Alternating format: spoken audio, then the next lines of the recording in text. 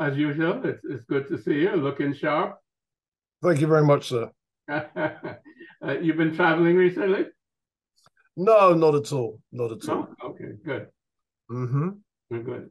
I think where we left off, last time we had done a fair amount of history and brought things sort of up to date in terms of post-slavery. We didn't really get into contemporary issues, but I want to backtrack, shall we say, and deal with African religion, and perhaps we should even say African spirituality, because maybe we can discuss the difference between spirituality and religion, because religion has so much of a cultural overlay in terms of spirituality. But one of the things that, because I think that religion or spirituality is the basis of culture, and culture is what we do and what has manifested over time in terms of our history.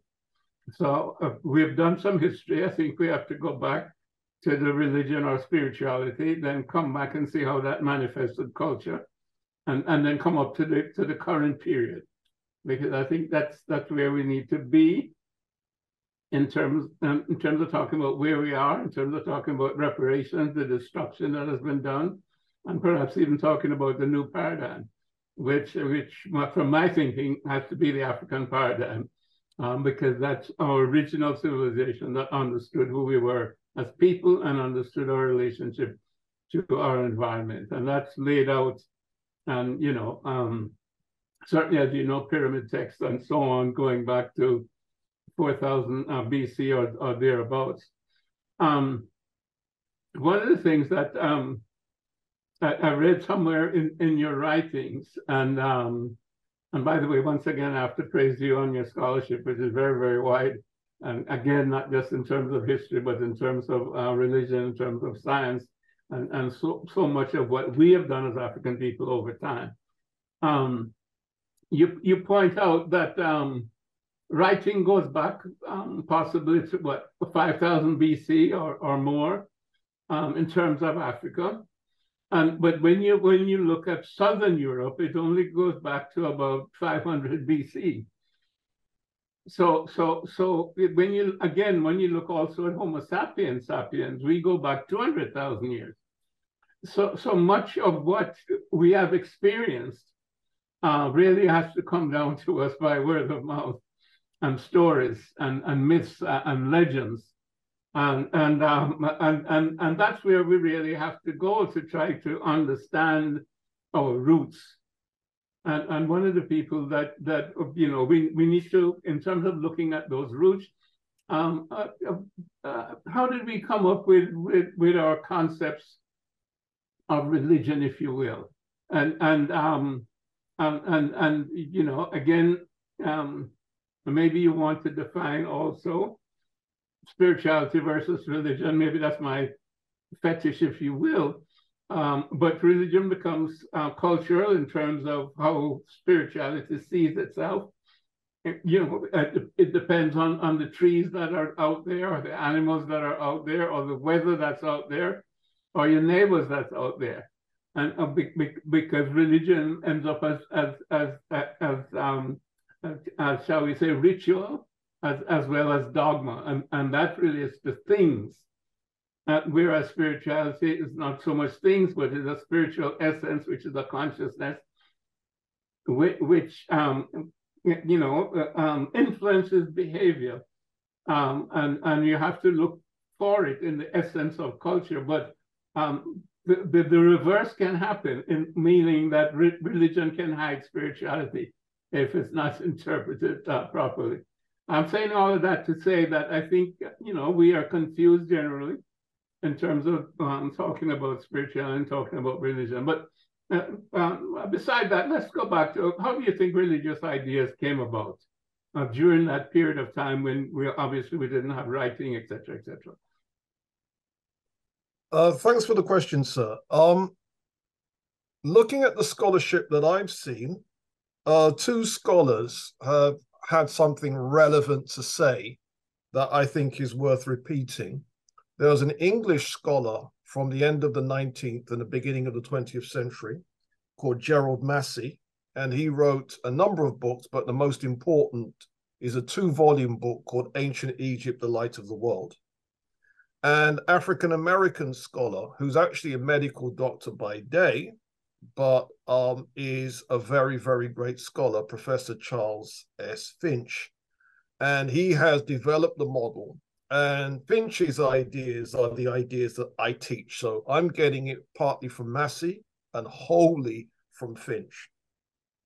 So how did religious ideas come about? Well, Gerald Massey raised the question, did man create God in his own image? And answered, no. If you look at the earliest images that we have of humans conceptualizing this massive power, it wasn't anthropomorphic. It wasn't thinking of God as one big giant human or a series of humans. Originally, they used images from the natural world. And those images could be animals, it could be the elemental forces of day and night. So a number of different things. Now, what happened was Dr. Finch then worked on it. And he argues that more or less, if we're using mythology as our guide, he believes that you can trace our religious ideas and how early humans, African humans, produced these ideas. Essentially, the very first stage was to conceive of the divine power or powers as female superhuman types taken from nature. And among these types would be the pregnant hippopotamus, representing Great Mother Earth, and the idea of a hippo being large and impressive, representing Earth and sustaining life. And why pregnant? Because about to give birth. Now, it doesn't mean that early Africans worshipped hippos.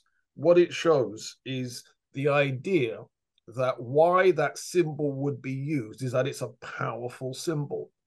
Later images would come from things like trees. The branches representing protection, and the food representing sustenance. And the idea of a tree and what it represents. Again, it doesn't mean that early Africans worship trees. It means they are used as powerful symbols.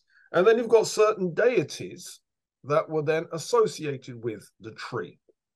You've got the ancient Sudanese and ancient Egyptian goddess, Hathor, who is associated with the sycamore tree. And what's really interesting is that the sycamore tree didn't even originate in Egypt. It originated in Central Africa and was brought to Egypt, and showing that the ancestors of the ancient Egyptians used to live in Central Africa before they replanted the sycamore tree and moved it further and further north into Egypt. Then you've got, for example, the Igbo goddess Idemili, who's associated with the Ogilizi tree. Then you've got the second stage, according to Finch, where humans use the elemental powers of day and night, sun and moon, as images to represent the divine. And you would have the moon being associated with women, because a female menstrual cycle is approximately the same length as a lunar cycle. So you've got the goddess Hathor associated with the moon. Later deities like Aset, some people use the more Greek version of the name Isis, being associated with the moon. And by the way, Hathor, the African deity of Sudan and Egypt, by the time the Greeks came on the scene, they changed her name to Aphrodite. It's the same deity, right? All right, then you've got the next development where humans started to conceive of God as a human. And this is where we start getting deified women. And these deified women would be women that contributed greatly to society and were then deified under certain names. So, for example, the goddess Neith is the goddess of weaving and warfare using bow and arrow. And so we can therefore presume that in the dim and distant past, some woman in early Africa got deified under that name, Neith.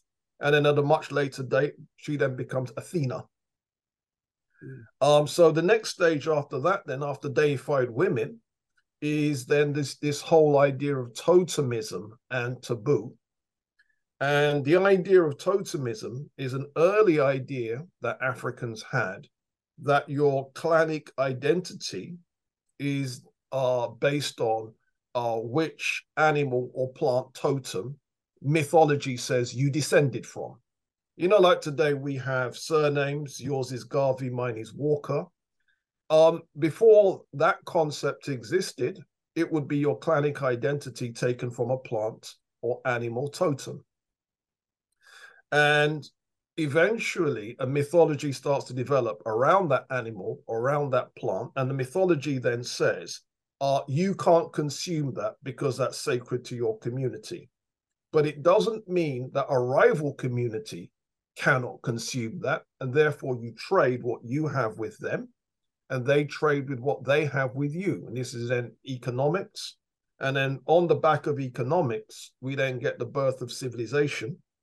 And the very first civilization was in ancient Nubia, called the Kingdom of Tarseti. And this is now the very first country on the planet Earth that has now moved to civilization. A few hundred years later, we get the second country moving to civilization, the civilization of Kemet, ancient Egypt. 1,000 or so years after that, we then get the third civilization, which is Sumer on a modern map, is where Iraq is today.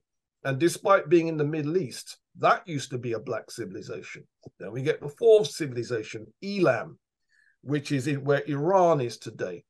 But what all these civilizations have in common is that they have male and female deities. And it represents the idea of divine balance, if you like, between male and female power. And then the next development after that then is where we get the first civilization to write down their religious ideas. And the oldest written account that we have is the pyramid texts. And the pyramid texts are inside the pyramid of Pharaoh Unas, who was an Egyptian pharaoh of the 5th ruling dynasty. And that is the beginnings of scripture. Well, you know, that's a fabulous tour through thousands and thousands of years in terms of history, and perhaps we should say also philosophy in terms of understanding of ourselves.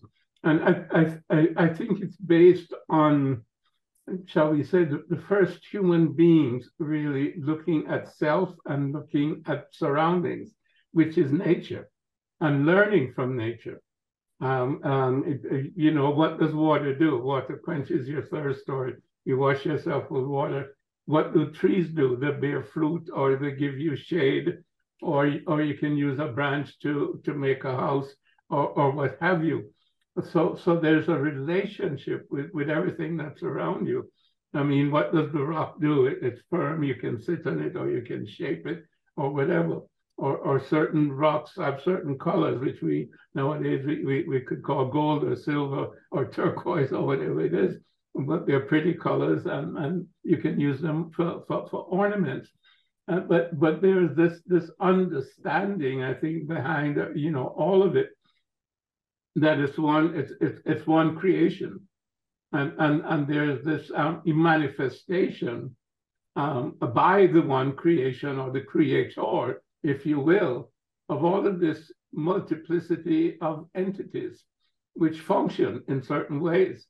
And then I think, especially when we come down to the hieroglyphics, we can see that the hieroglyphics are symbolic of animals or plants or trees or what have you, that have certain functional properties.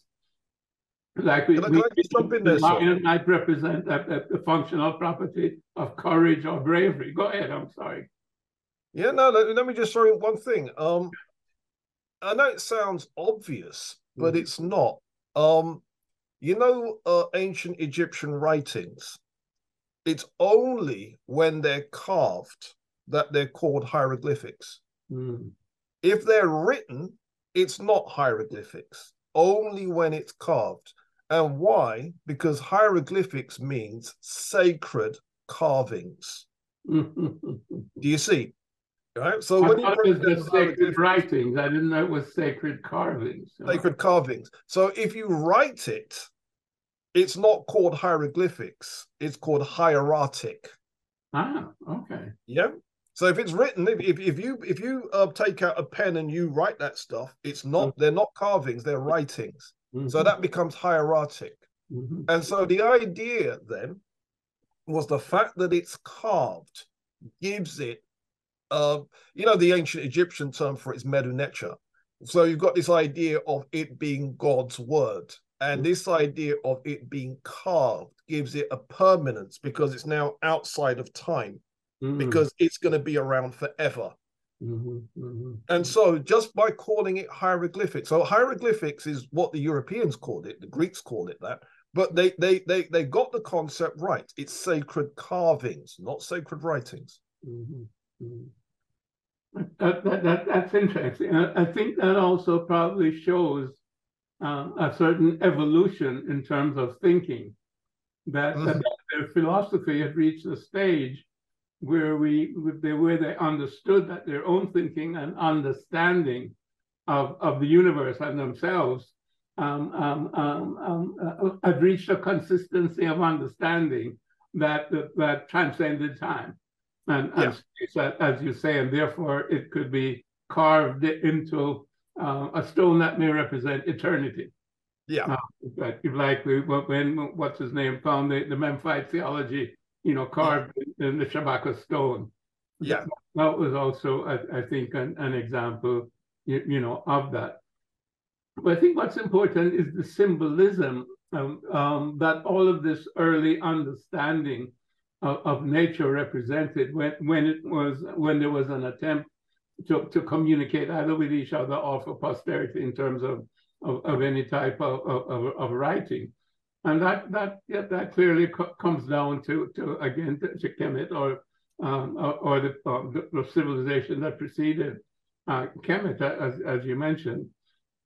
In that you see a representative of let's say the soul of man as a bow bird, a bird, or you see Tat or Tehuti with an animal head of the ibis. Greetings, I'm Robin Walker of The Black Secret.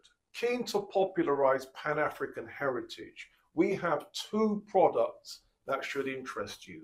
We are giving away an introductory free book called 100 Black History Facts. Secondly, our online course, The Black Secret, has 55 hours of filmed content. You will systematically learn every major theme in our history, going all the way back. And what the ibis then represents in terms of a function in nature. The precision with which the ibis would pick food out of the water, etc. Or you see Anubis representing, a canine representing the digestive process, and you can see, somebody with a head of Anubis, or you see Anubis as an animal, and you see then representing the transformation, because the digestive process is a transformation of food going into the body and then becoming nourishment, etc. So the symbolism is a symbolism that shows you an understanding of the function of the symbol. And I think, this is very, very critical in terms of the early stages of our human understanding. But when it comes all the way down to writing and alphabetical writing, that becomes completely lost. And the alphabet, from A to Z, it's pretty much meaningless in terms of A, B, C. And then you put it together and create words, and then the words themselves have to be defined. There's no natural connection to functions in the universe or in you as a person. So somebody gives them a definition, and then you have to look up that definition in the dictionary, or it's taught to you in schools and so on and so forth. So you get into a whole world of intellect. And of course, we're going to get there later on, but I think that's how the European developed in terms of their own intelligence. They came to it through an alphabet and a language that was describing things that had been experienced for thousands of years before by Africans and the other civilizations that you mentioned, such as Elam, and Sumer.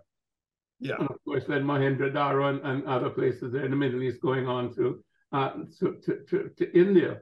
Yeah.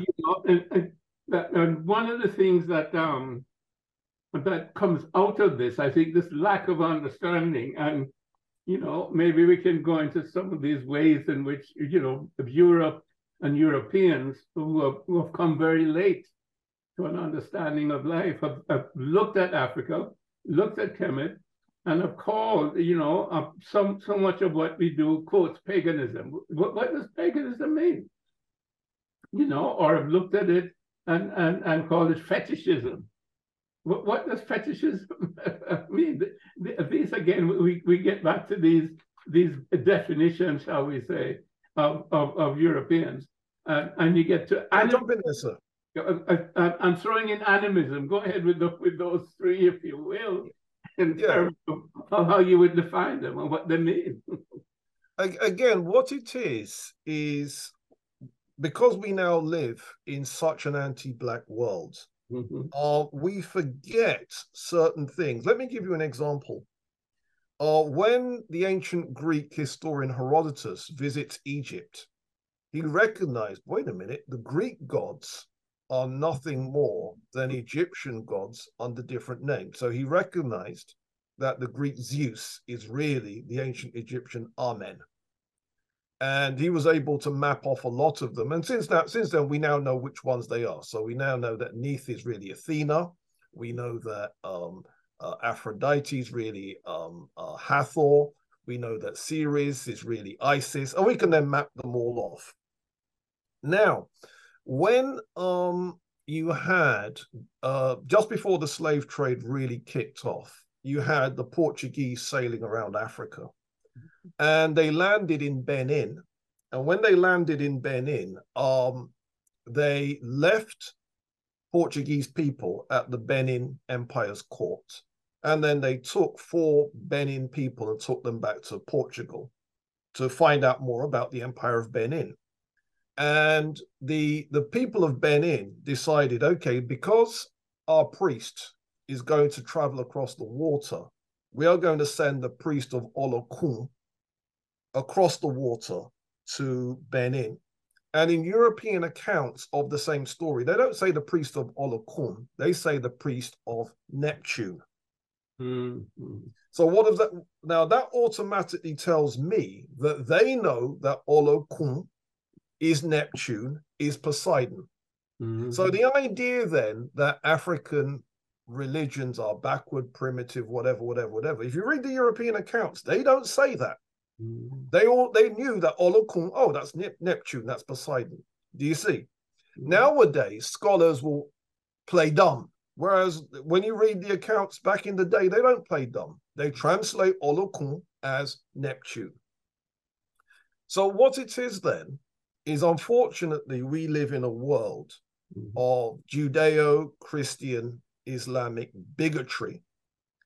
And these bigoted ideas, if you don't believe these religions, then you're a pagan, you're a heathen. Even the word ethnic originally meant pertaining to the heathen.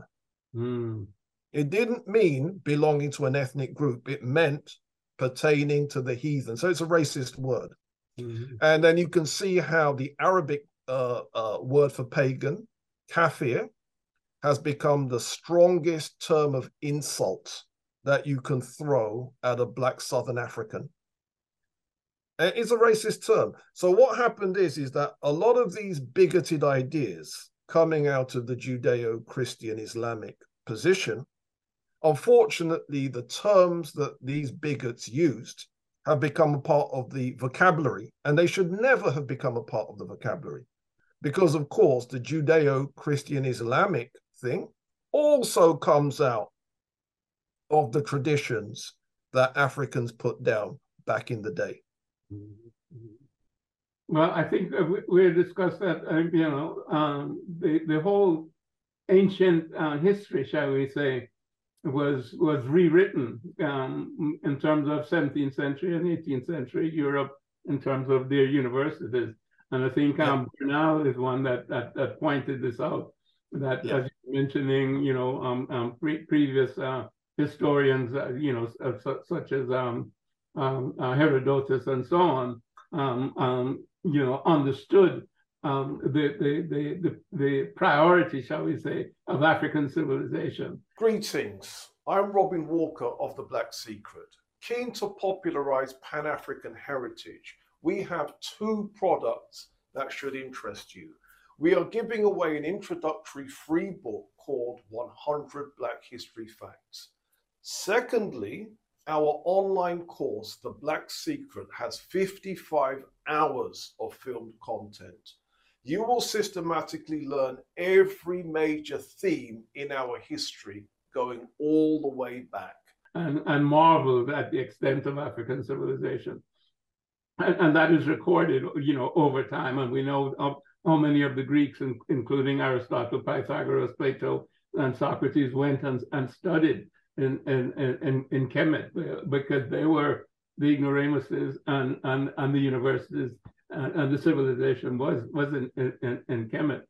But as you say, so much of it has come down in terms of this negative, aspect, so that contemporary, both Europeans as well as Africans and the rest of the world, as a matter of fact, look at Africans and African religion, as this, anomaly, and this shall we say, a primitive way of looking at life, ancestral worship, as if to say that this now is some, horrible thing. How can you worship your ancestors? And then we go to the whole concept again of polytheism, and then the belief that somehow the Judeo-Christian Islamic world created monotheism, which are misnomers in the first place. When you look at all African religions, there's always one God, shall we say, who is, and they're lesser gods who are functional entities, just like there were, way back in the day of Kemet, where Ra was the primary deity, shall we say, with this trinity of qualities. Amun meaning consciousness, Ra meaning is power, and of course Ptah meaning is creative ability and totipotentiality.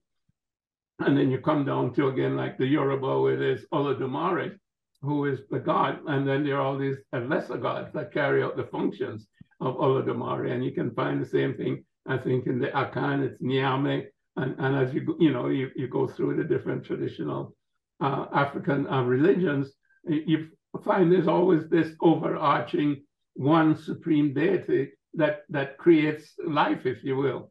And both the trees and the plants, the animals and the rocks and people are manifestations of this deity.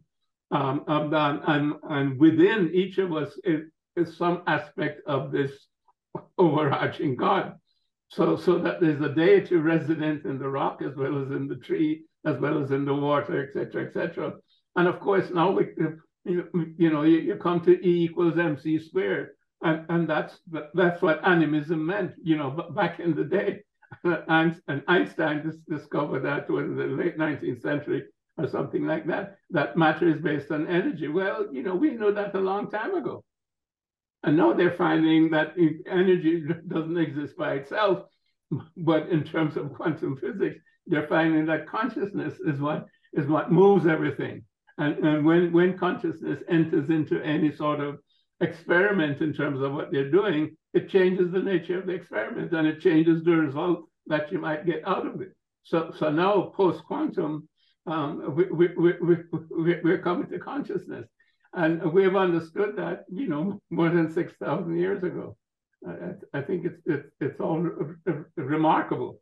But we need to reconstruct, what has been destroyed and divided, and what has been denigrated over time in terms of our spirituality, our religion. Because I think the thing that is critical is that our spirituality or religion was always a way of life.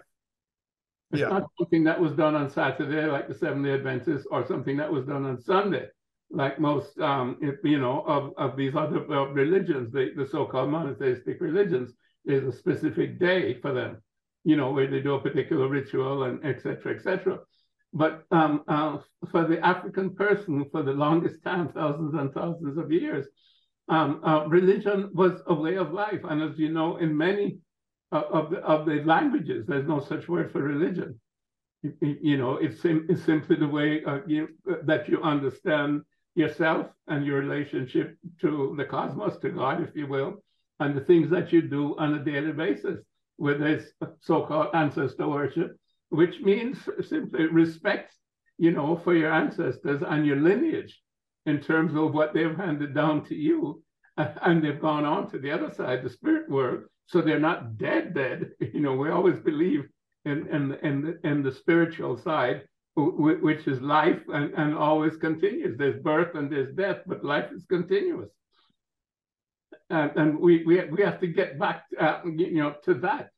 And I think, it's important for us to elucidate the fact that, there's been so much negative propaganda, relative to something that's original in terms of humanity. These are humanity's first understandings of what it means to be human, and what it means to really look at nature and understand nature and understand your relationship to it. And this goes Can I jump in there, sir? Yeah, please do. Yeah. My tutor, the very great Femi Biko, he used to teach that traditional African religions internally police the mind. And this is a more effective way of building social order than the state externally policing the body. In other words, you're about to steal that apple, and then you ask yourself, is the divine forces looking at me, yes or no? Then you don't steal that apple. That is a better way of building social order. And when it comes to the way that traditional African religions police the mind, that is a plus that no one is talking about. That is a quality that no one's talking about. Similarly, when we go back to the Nile Valley and we look at chapter 125 in the Book of the Dead, it doesn't say, thou shalt not kill. It says, I have not killed. And this idea that you taking responsibility for doing the right thing, not because you've been commanded to do the right thing, is because you've taken responsibility for doing the right thing. Again, is a very, very high level of ethics, which again, no one really talks about enough when we deal with traditional African religion. And thirdly, the intellectual heritage of traditional African religions. A heritage that a lot of us didn't know until books like The Pale Fox came out, and then people found out that the Dogon have a concept that's just like Big Bang. The Dogon have a concept that's just like string theory. The Dogon have a concept that's just like parallel and multiple universes. And then you then find out that these are intellectual assets that need to be bigged up with the same seriousness that we big up any other intellectual tradition. And so we've got the practical use of African religion to build social order. You've got the fact being that it encourages you to take responsibility for doing the right thing. And the third thing is African traditional ideas show a very, very high IQ type of culture that no one is really giving it the credit for. Mm-hmm.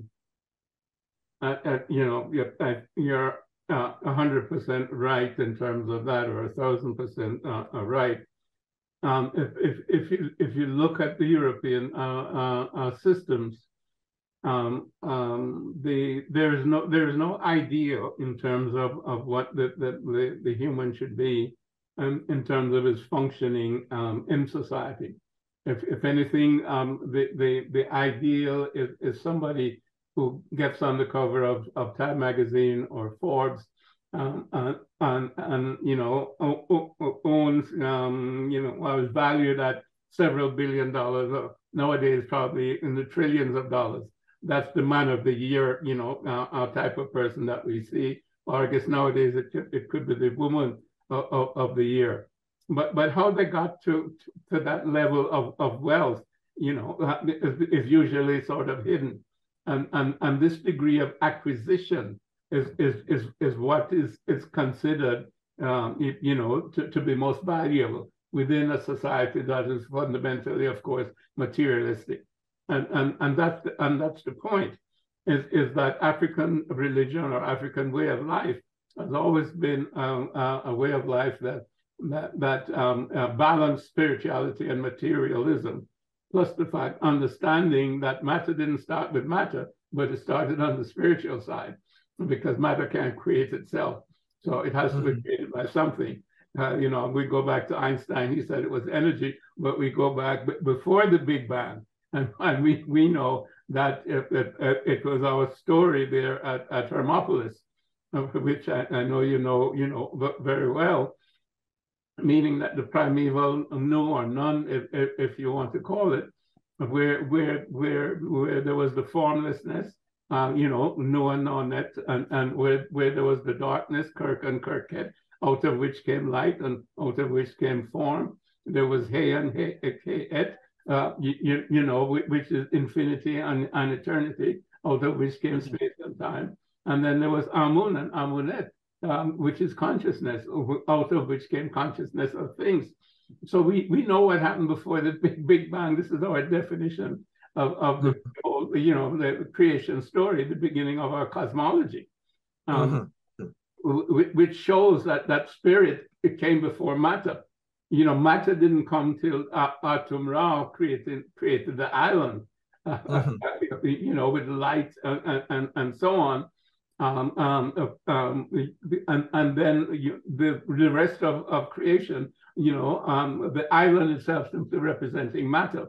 And then Ptah, the intelligence or the intellect of, Amun and Ra, then, did the rest of creation in terms of, Shu and Tefnut and Nut and Geb, et cetera, et cetera. So all of these things are there. I mean, and this goes back, as you know, probably before 6,000 years, because these were stories that came down. I think we can go back, as I recall, I think it's in Schwaller de Lubis, writes about the king lists that were present. I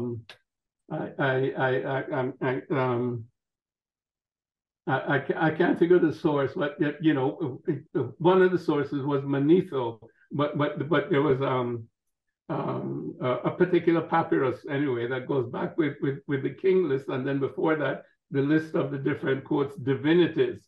And you can trace everything back. If you look at the king list, it goes back about 36,000 years or 40,000 years.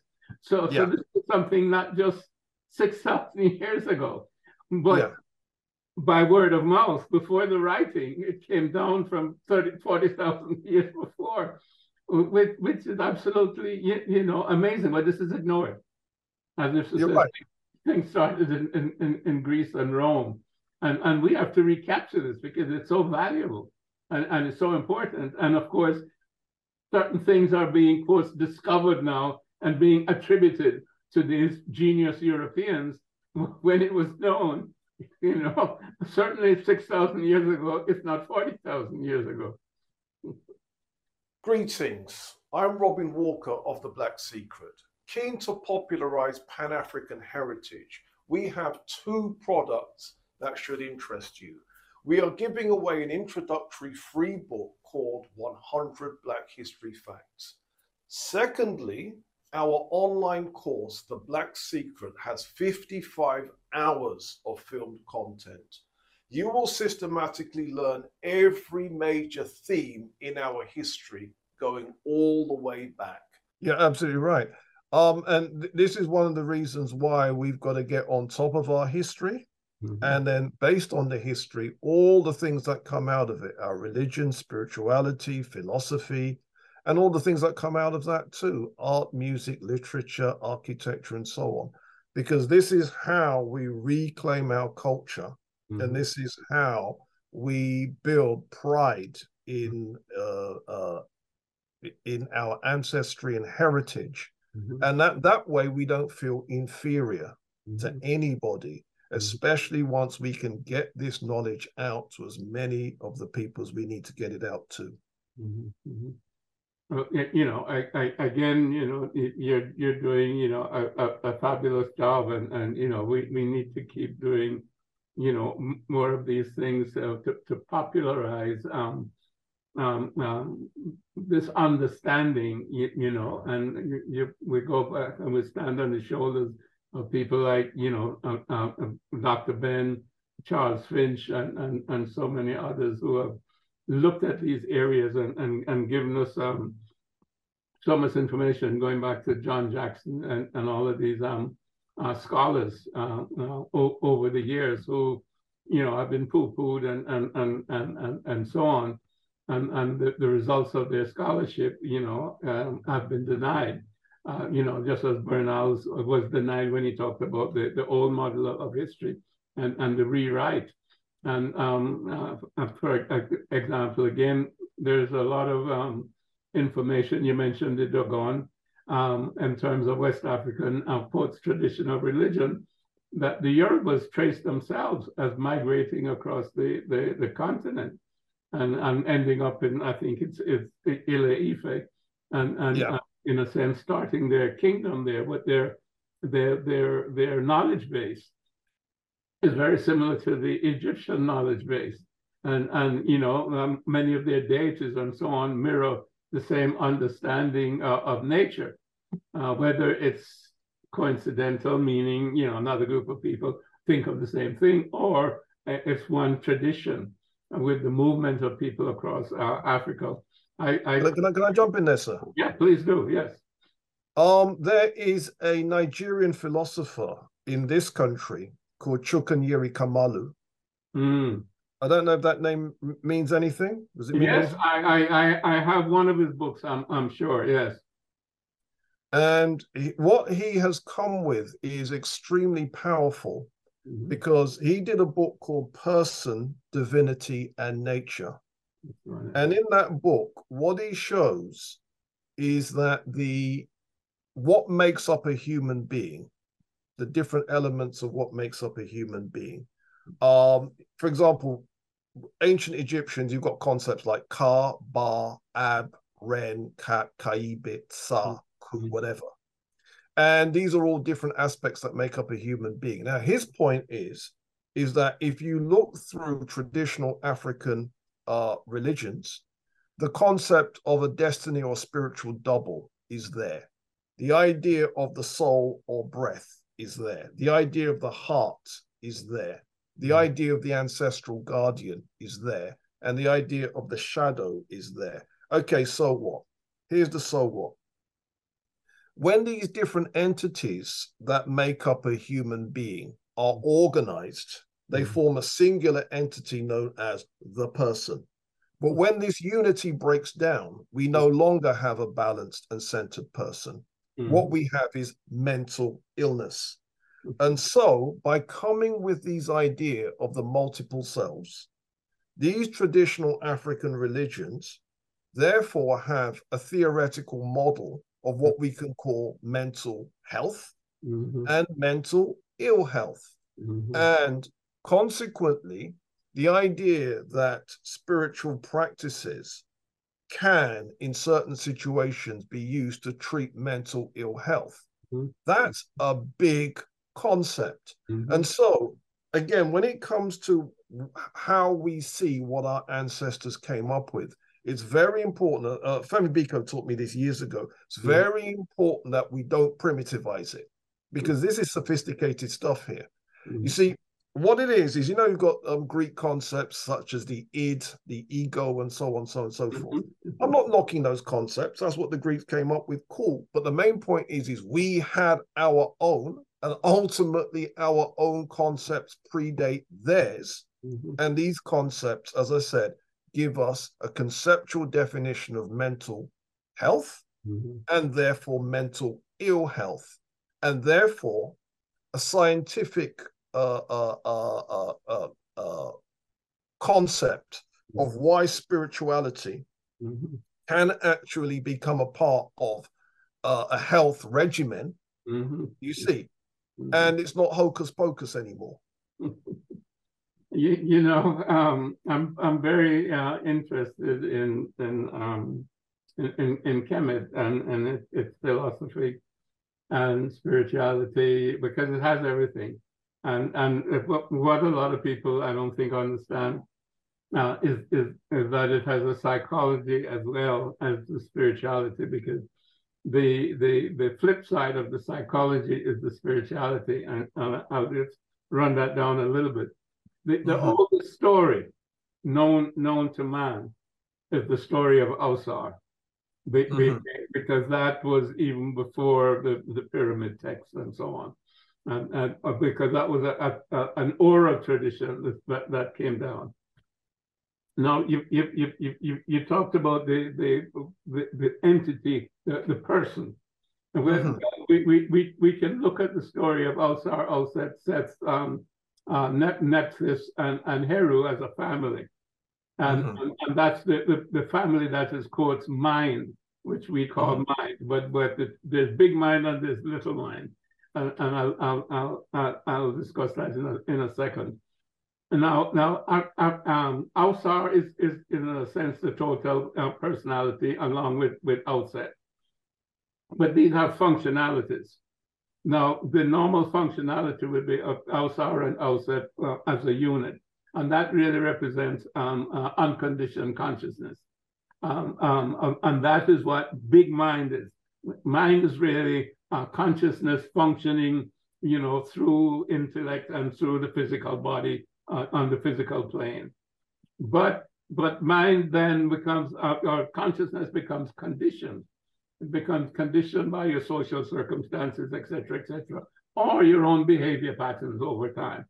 Now that's where, you know, Seth and Nephthys come in, because Seth represents ego, and Nephthys represents the perceptive apparatus that sees the five senses. The five senses report to Nephthys, and Nephthys is perception, and she carries that information to Seth, who is the ego, and decides on how Nephthys should behave, meaning she conceptualizes, she pays attention to this, that, and the other thing. And Seth is the one that says, I like this, or I don't like that, or I don't care about that. So Seth's responses are like, which ends up with desire, etc., or dislike, which ends up with animosity or anger, or ignoring, I don't care about that, which ends up with ignorance and confusion. So you can see, you know, Seth is the disordered personality when Seth is ruling this family, as opposed to Ausar and Auset, which are unconditioned consciousness. Okay, so that's the basis of the psychology. You have all of these entities. Now, what happens? Seth kills Ausar, and what that means, and look at how he kills him. He puts him in a sarcophagus, and then he throws him in the river. So that means your original self, your original understanding of who you are, is suppressed and suffocated. Okay, and then later on now, after Auset, you know, and this is the story by Plutarch, etc., mostly by Plutarch, but again, it's based on Manetho and other historical context. When Auset finds the body, brings it back to Egypt, Seth at night, in the moonlight, and again, this goes back to your idea of the moon and understanding that the period of the moon, the 28 period is important because what happens, Seth opens the casket, takes out the body of Ausar, cuts it into 14 pieces. So that's the waning moon, and distributes it all over Egypt. But then, of course, Auset and Nephthys then go and search for all these different parts, put them back together. So that's the waxing moon. And once they put it back together, you can see what is the moon. The moon is the reflection of the sun, of the light of the sun, and that Ra is God. So God, that's the sunlight, and the moon is the reflection of the sunlight. That's another way of saying that man, Ausar, who is our eponymous ancestor, is made in the image of God, and that's using that particular symbolism. So here you have Ausar reconstituted and has an asexual relationship with Auset, as well as one with Nephthys. And Nephthys now becomes Hathor, or Heru, the house of Heru. So it's so interesting. I mean, we can I'm just losing you here to look at. Yeah, here we are. It's so interesting. So now with the birth of Heru, Auset raises Heru. No, Heru. You know, Heru then Auset represents pure consciousness, as she was with Ausar. Ausar and Auset are a pair, are a couple. And again, you know, you get into Western ideas of sister, wife, consort, but it's simply the female and male polarities. That's all that means. It really doesn't have anything to do with sexuality per se. You know, we're not going to get into all the gender stuff. But in any event, Heru, or Horus, is her offspring. Now, what that means, and she raises Heru in terms of his strength when he grows up to be a strong young man, and she teaches him. Now, this is that whole business of awareness, because that's exactly who Auset is, the ability to be aware of things or to be conscious of things, as opposed to Ausar, who is the internal consciousness, the primary consciousness. She is the consciousness of things in the three-dimensional world. So Heru now is raised to be able to concentrate and be this awareness. Now, when he's at a certain age, then he's able to fight Seth to regain the throne, because Seth has been ruling, and of course Seth is disordered and he's causing all kinds of confusion and chaos and individualism and war, etc., and poverty, which was not there in the golden age when Ausar was running things, as you know, in the early part of the story. So Heru then fights Seth. And what that means is that Heru is now focused attention and willpower. Just as Atum Ra was the will of God Ra, Heru is now the willpower of Ausar, if you will.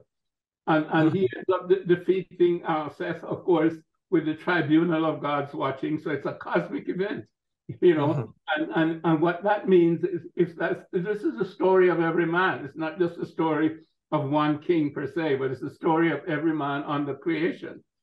And he is, you know, gaining the consent through Thoth as an intermediary, and of course Thoth is wisdom, the god of wisdom, and he pleads with the tribunal, and finally they agree, although Ra didn't want to initially. And Ra didn't want to initially because Ra by itself means brute force, and that's what Seth represented, brute force. But the other deities convinced him.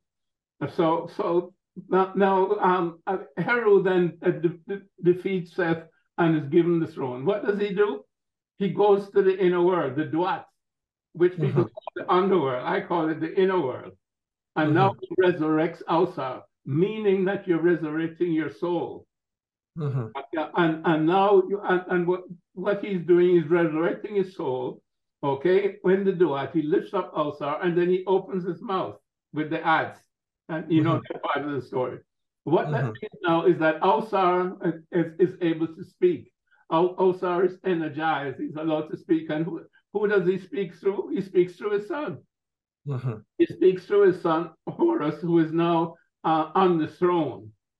And as you know, Auset or Isis, her hieroglyph is a female entity with a throne on her head. So what that means now is that he has this continuous awareness, and that's another reason that's symbolized by the Jed column, which is like the backbone, which is